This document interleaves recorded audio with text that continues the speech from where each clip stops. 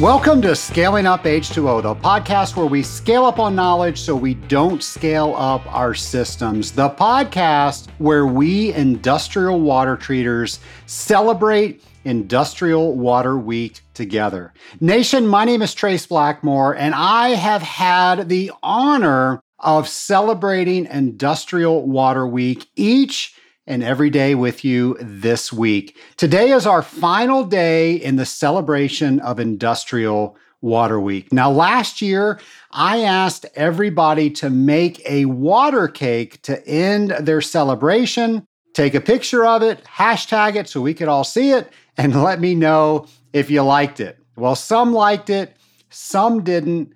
If you want the recipe, you can go to episode 163's show notes. That episode has that recipe.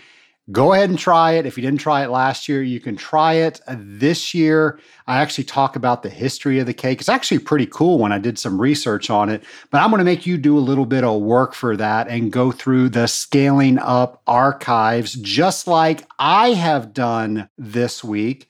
And I hope that you have the same feeling that I do, that every single year that we celebrate Industrial Water Week together, it gets better. And I think that's because more and more people are learning about this holiday. And the reason that they are learning about it is because you, the Scaling Up Nation, are out there sharing the news. And I absolutely love that. Today is all about the fact that we have careers in industrial water treatment. On Friday, we celebrate careers. Think about all the jobs you could have had that are not this job, and how lucky you are that you are in a career in industrial water treatment. As many of you know, my dad was my first teacher in industrial water treatment, but I didn't go into water treatment right out of school. In fact, I was a financial advisor. I worked for MassMutual Financial, and I have to say, I got some of the best sales training ever. It was second to none. I still use it today. Now, something they did is they made sure that you were never uncomfortable. They drilled that out of you, so you were able to stay calm in any situation. Kind of like sales training for SEALs, I think. Anyway, not that I'm anywhere near as fit as a Navy SEAL, but they were so intense when it came to this training. It was a combination of great role playing, great critiques. People would go on appointments with me. They would ask me questions about how I thought it went. And after they got my feedback, they gave me theirs. It was great coaching. Back on episode 213, we talked about coaching, and I have to say that MassMutual and all the managers that I had there, and Bill of episode 113 is going to get mad that I'm calling them managers. They truly were coaches, and they allowed me to become excellent in sales and product knowledge through all of that training. In fact, I'm still using part of that in how I do sales and how I train other people to do water treatment sales. But here's the problem. I really didn't like that job. I gave it about 2 years, and then I went over to another firm. That firm was Transamerica Financial Services. Now, I had the most fantastic boss I could ever imagine at Transamerica. In fact, he gave me more flexibility than I have ever had at any job. He gave me support. He gave me resources. The only thing was, I didn't like that job either. I was not doing what I enjoyed doing, and I was actually good at it. I was making decent money, and my clients liked me, and I liked my clients, but I just never connected with that job. Well, my dad and I would have lunch every couple of weeks, and my dad said, "Hey, son, you just don't look happy. What's going on?" And I told him exactly what I just shared with you. And he said, "Well, have you ever considered a job in water treatment?" And I kind of chuckled, and I remember thinking, "Dad, that's not a real job." Well, my dad said a couple things to me, and they were all around, yes, in fact, it paid for the house you grew up in. It was a real job, but the reason I didn't think it was a real job is because I used to play with my dad's test kit. I used to make blue things turn red. I used to make green things turn red. I used to make all these different colors into different colors, and then I would count drops. Well, that can't be a real career. And then in high school, I was physical labor. I would carry things for my father, taking them from the truck into the mechanical room, and that can't be a real job. But my dad sat me down and he really showed me how water treatment could be a very successful and lucrative career. He shared with me the company that he worked for. My dad never owned a water treatment company. He worked for the company that was the first water treatment company that I started working with, and that company was called National Chemical. And he shared with me what the compensation plan was. And he told me that his vision was that he would go out there, he would sell accounts, which he was extremely good at, and then I would service them. And we did that for several years until I transferred down here to Atlanta. And then that's really where my career started taking off. But it all started because somebody had a conversation with me and talked about all the different options that I could have if I became an industrial water treater. And I, hands down, think that was one of the best decisions that I ever made. Whenever my dad would talk about water treatment, he would always call it a craft. And just think about that word. A craft. Now, to get our friendly dictionary out, a craft is defined as an activity involving skill and making things by hand. Okay, so woodworking is clearly a craft, but water treatment? Thinking about why he used this term has really helped me define how I think of my career. An activity involving skill. Okay, we know we need knowledge, we need skill to perform all the tasks that we have to complete as an industrial water treater. So that part's pretty easy in the definition. But what about making things by hand? And that's where I think the term really takes on meaning, especially for me. Each and every day I practice water treatment, I make it personal. I put myself into everything that I do. I personally make what I touch better, and I personally take on making the industrial water treatment industry better. I hope these are things that you do too.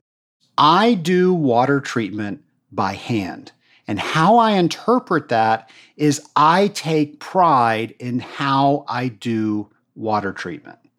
Now, I'm not sure if that's why my dad chose the word craft for all of those reasons, but when I say it or when I think about water treatment being a craft, I'm sure glad that that is the word that he chose because it really got me thinking about how I'm going to be in this wonderful career. So I hope you're asking yourself, is water treatment your career? Is it your craft? Do you respect it?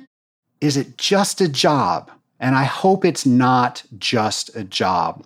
If you can elevate it and take pride in everything that you do, you are doing water treatment as if you made it by hand. I've met so many people hosting this podcast, so many people that have made water treatment their craft. Now, two of these people you've heard from in the past, Jim Loria and Adam Tank. Now, Jim's been on the show a couple times, but Jim and Adam joined me back on February 21st of 2021 on episode 181. Now, they talk about being water treatment professionals, and here is an excerpt of that show. And that's the big thing that we look at, Trace, is what are the trends? And we try and build upon those trends in the industry to understand solutions around what Adam's company has to offer, what my company has to offer. And that's kind of where it starts. And that's kind of where our writing begins, at least, for my long form blog posts and articles. I try and start there because I think that's where people are interested in finding out. They're not so much interested in specifically what Maisie has to offer, unless they are, of course. But, generally speaking, I like to tell the stories of water from a, more general aspect. A lot of the conversations that we had, as I'm thinking back on it, at the time I was running a water-related robotics startup in San Francisco. And Jim served as a mentor to me because of his diverse background in water.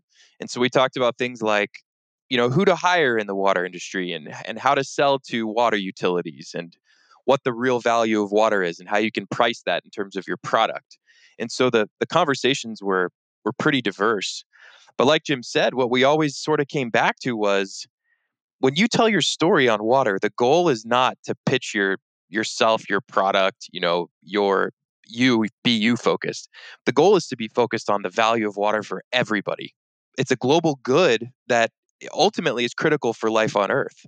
And so if you can always tie the strings to that overarching mission of just how important water is, people will listen.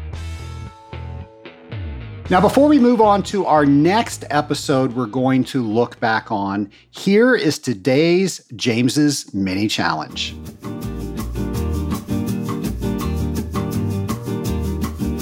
Hello, Scaling Up Nation, and happy Industrial Water Week. Today's Careers Friday at James's Mini Challenge is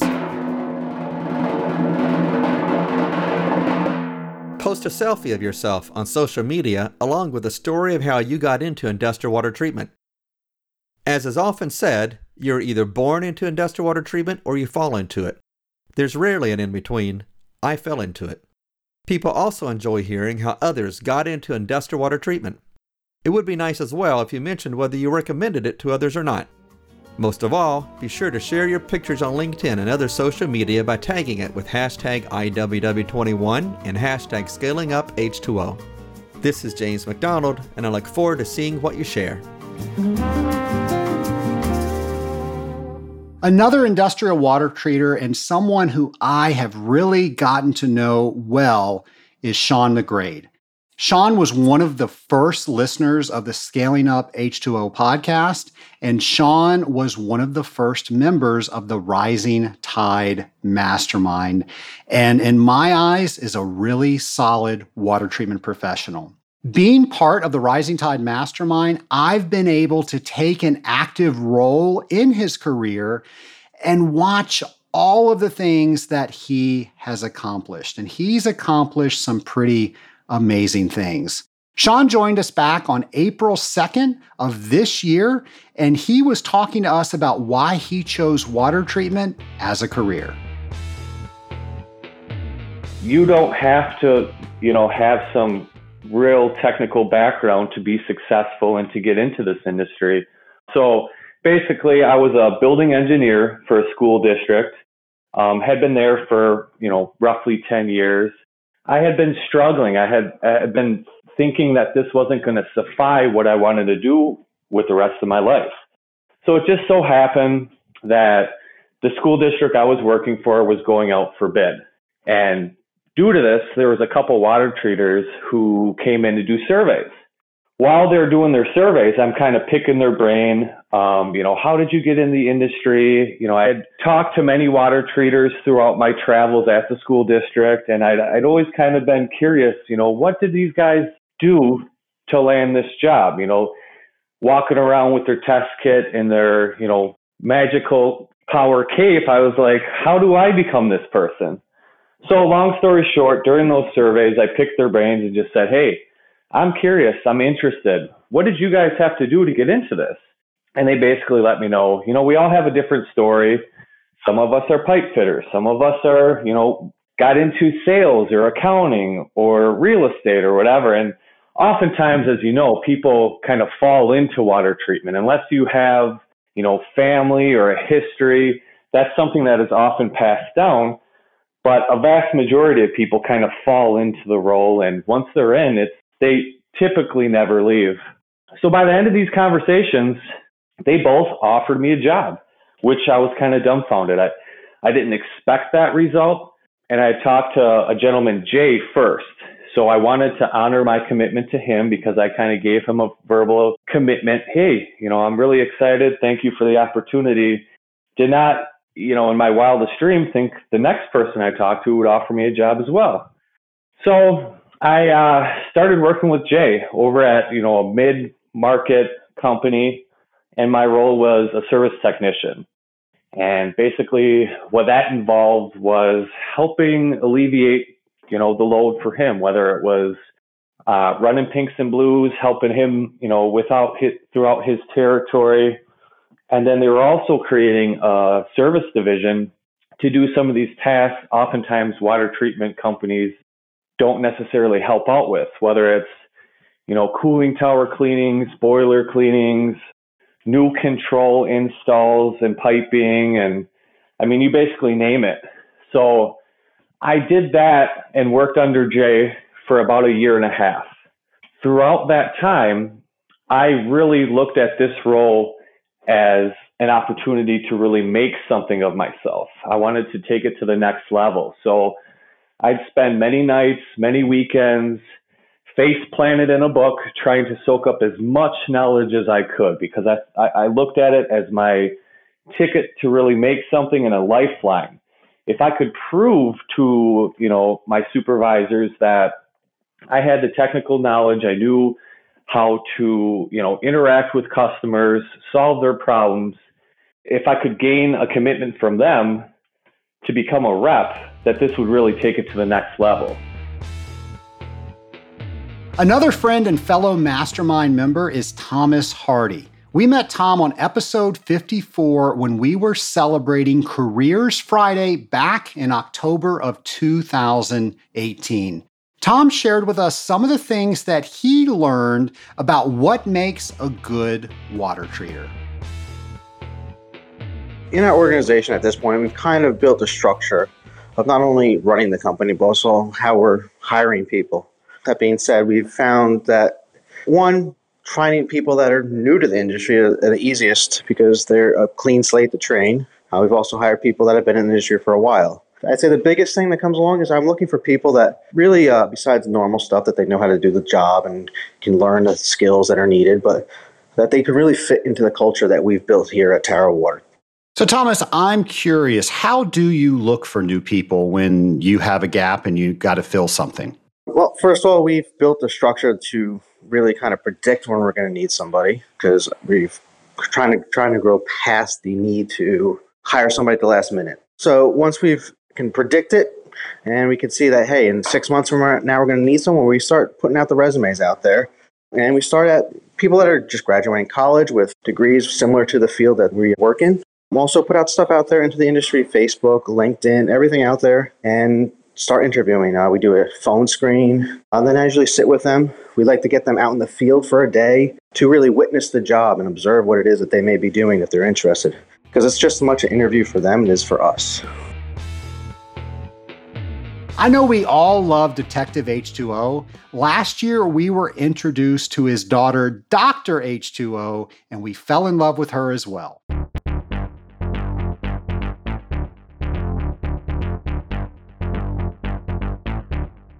Welcome to Dr. H2O, the case of hard diagnosis. Hilda Helen Oxidane, PhD, CWT, sat in her immaculately white laboratory studying the results of her latest scale inhibition analysis of a new polymer she had been developing. It looked promising. She jumped a little when her smartphone came to life in her lab coat pocket, ringing once, twice, No, only once. She was too efficient to waste time.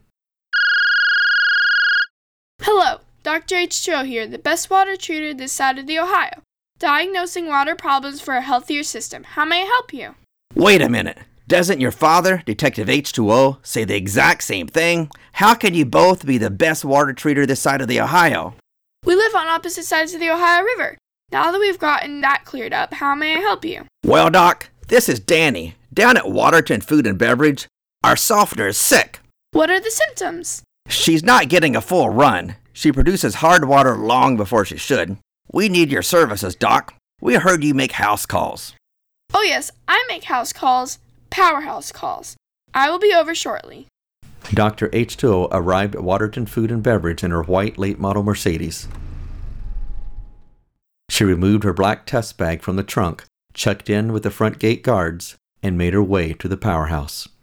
On her way to see Danny, the powerhouse superintendent, she stopped briefly to peruse the powerhouse logbook. She saw several notes of the water softeners producing hard water prematurely with the units manually placed into regeneration. There was definitely a problem here. Doc, you made it. Glad to see you. You too, Danny. Let's take a look at this water softener of yours. Making their way down the stairs to the powerhouse basement, the water softener loomed before them. She's actually 2 twin alternating softeners, but we see her as one large piece of equipment. If you don't mind me asking, do you refer to all of your water treatment unit operations using feminine pronouns? Oh no, that RO over there is a he. We're an equal opportunity offender here. He chuckled. I see. Smiled the water doctor. Dr. H2O reviewed the water treatment logs, observing. So both water softener tanks are exhibiting premature hardness breakthrough at approximately the same time. That means the likely cause is common to both of them and not a mechanical issue on an individual unit itself. Let's start at the beginning though, by doing an analysis of the incoming city water. I want to know if anything has changed. Opening her black bag, she extracted her water testing supplies and started running her analysis on the city water. Comparing it to her notes from previous Waterton city water analysis, she observed.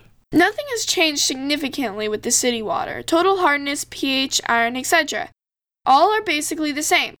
The free chlorine is higher than many areas around the city, at greater than 1 ppm, but still within the city's control parameters.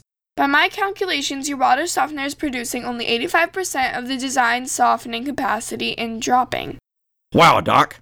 I told you she was sick. Yes, our next step is to manually place the online softener vessel into regeneration. Observe the steps and perform an elution study to ensure proper brine concentrations are being reached. Dr. H2O stood beside the softener drain line that opened to the floor drain as Danny opened the control box and initiated a manual regeneration. Valves opened and closed, the standby softener unit came online, and the online unit went into regeneration. The first step was a backwash to expand the resin bed and remove any debris or broken beads. On a smaller unit, I could use a bucket to measure the flow rates out of the softener during each regeneration step to ensure they meet manufacturer specifications or industry standards. With flow as large as this where that is impossible, one must fall back upon observations instead of absolute accuracy. While the backwash continued, Dr. H2O inspected the brine tank and tested its level of saturation with her sodium chloride salometer.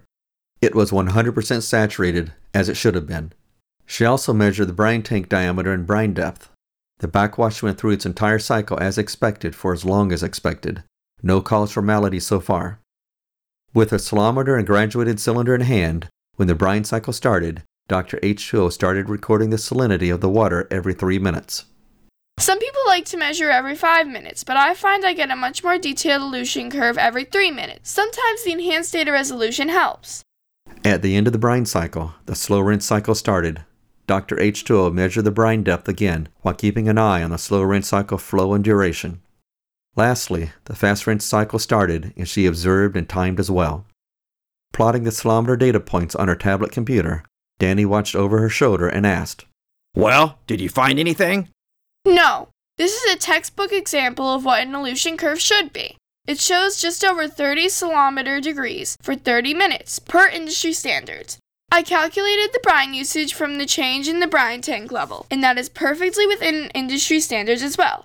So far, we have a healthy specimen. Let me take a closer look at the floor drain area. Using the flashlight setting on her smartphone, Dr. H2O made a close inspection of the floor drain. Do you see this, Danny? See what, Doc? These little broken resin beads. There aren't many, but there are a few.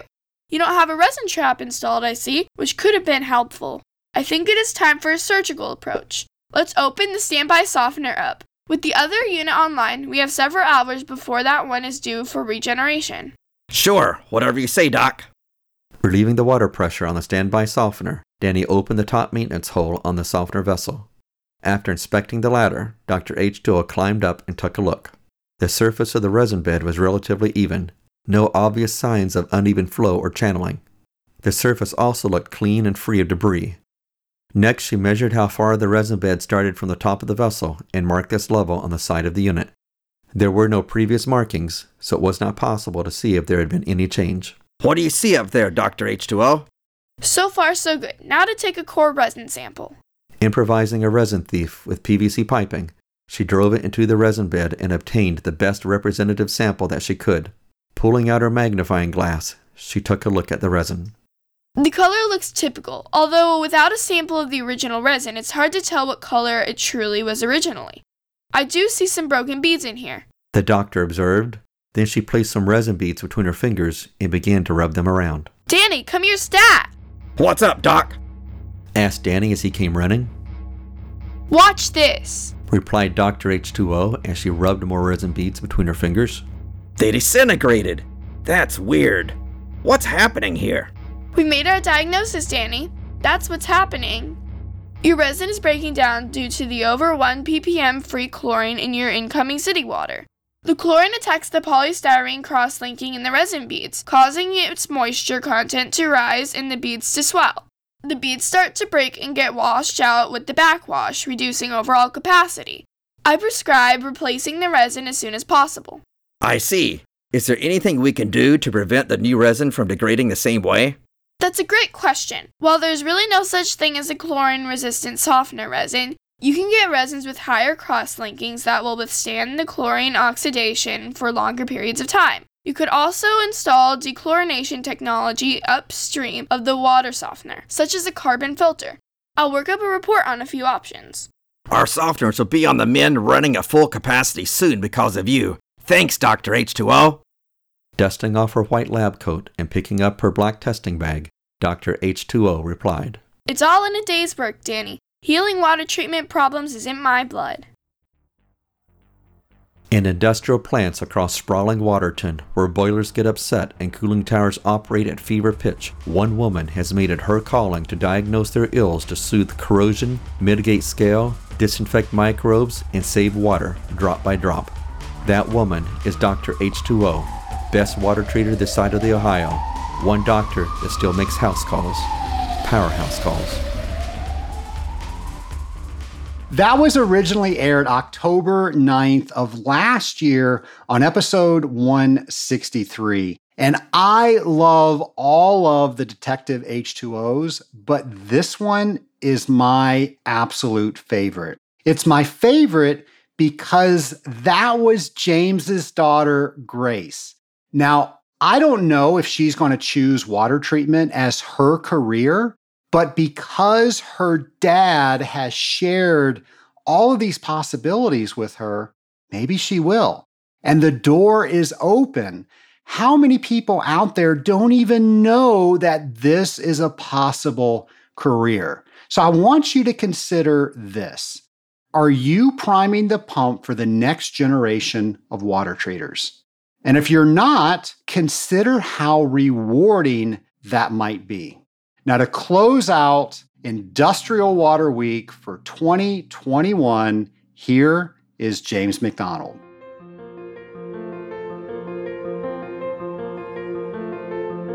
Happy Industrial Water Week, everyone. While today may be the last day of the week, it is by no means the least important day. Careers Friday. How do we pass on our love, our passion, our knowledge to the next generation of industrial water treatment professionals? Industrial Water Week is about you, me, and those who come next. I genuinely hope you have taken some time to celebrate this week, time to appreciate what we do, time to share with others what makes you get up out of bed each morning. As this week draws to a close, I challenge you to think about the year ahead of us. How will you continue to learn more, improve your skills, expand your industrial water treatment network, and share what you know with others?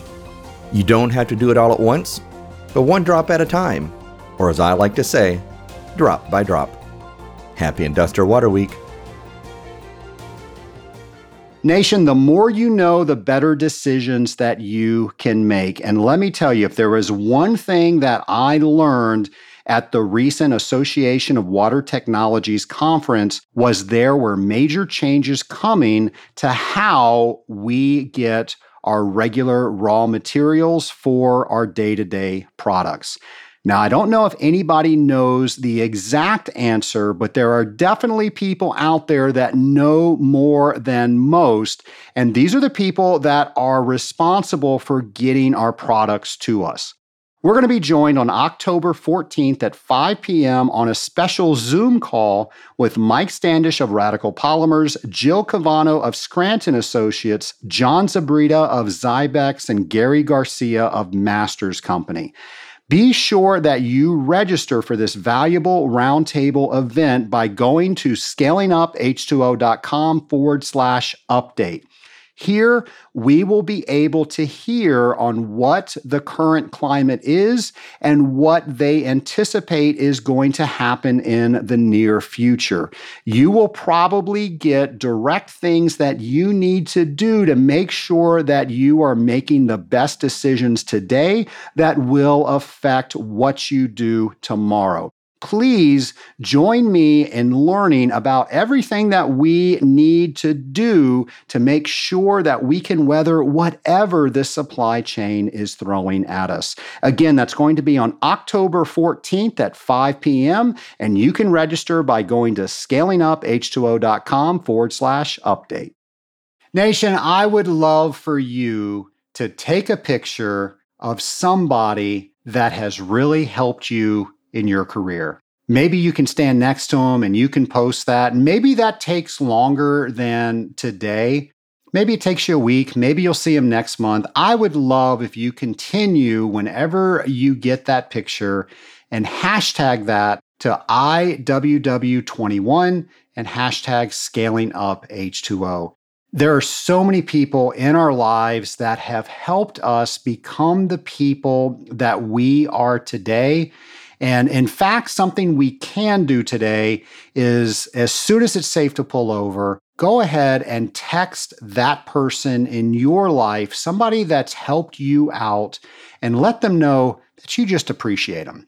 I hope you get a text like that someday if you don't get one today, but I know for sure you can brighten somebody's day in letting them know what they did and how it mattered to you.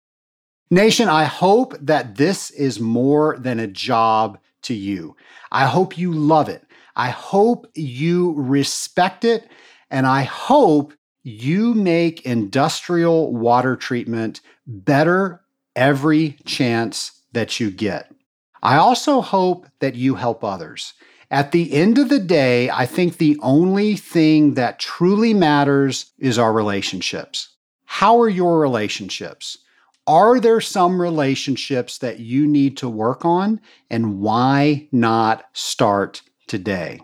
Also, are you being mentored by somebody in water treatment? If you're not, call somebody today and ask them to mentor you. Are you mentoring somebody in water treatment? Trust me, you know information more about a particular topic than somebody else does. Reach out to somebody and ask them if they want to enter into a mentor-mentee relationship with you. Here's the thing. If you enter into that relationship, even things you think you know because you're explaining them to somebody else, you will know them better. You will get better because you're making somebody else better.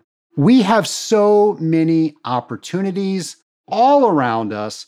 I hope you're taking advantage of them. I hope you love this industry as much as I do, and I hope you've enjoyed celebrating Industrial Water Week. I'll be back with you next Friday for a brand new episode of Scaling Up H2O. Happy Industrial Water Week, everybody. Nation, there's no doubt after listening to this episode, life is about relationships. And when you have quality relationships that you can talk about the things that you need to talk about and get answers to questions that probably nobody else you know can answer, life just has a way of getting better. Those are some of the things that we try to do in the Rising Tide Mastermind. And if this sounds like something that you should be a part of, I urge you to go to scalinguph2o.com/mastermind to find out if this is the right group for you.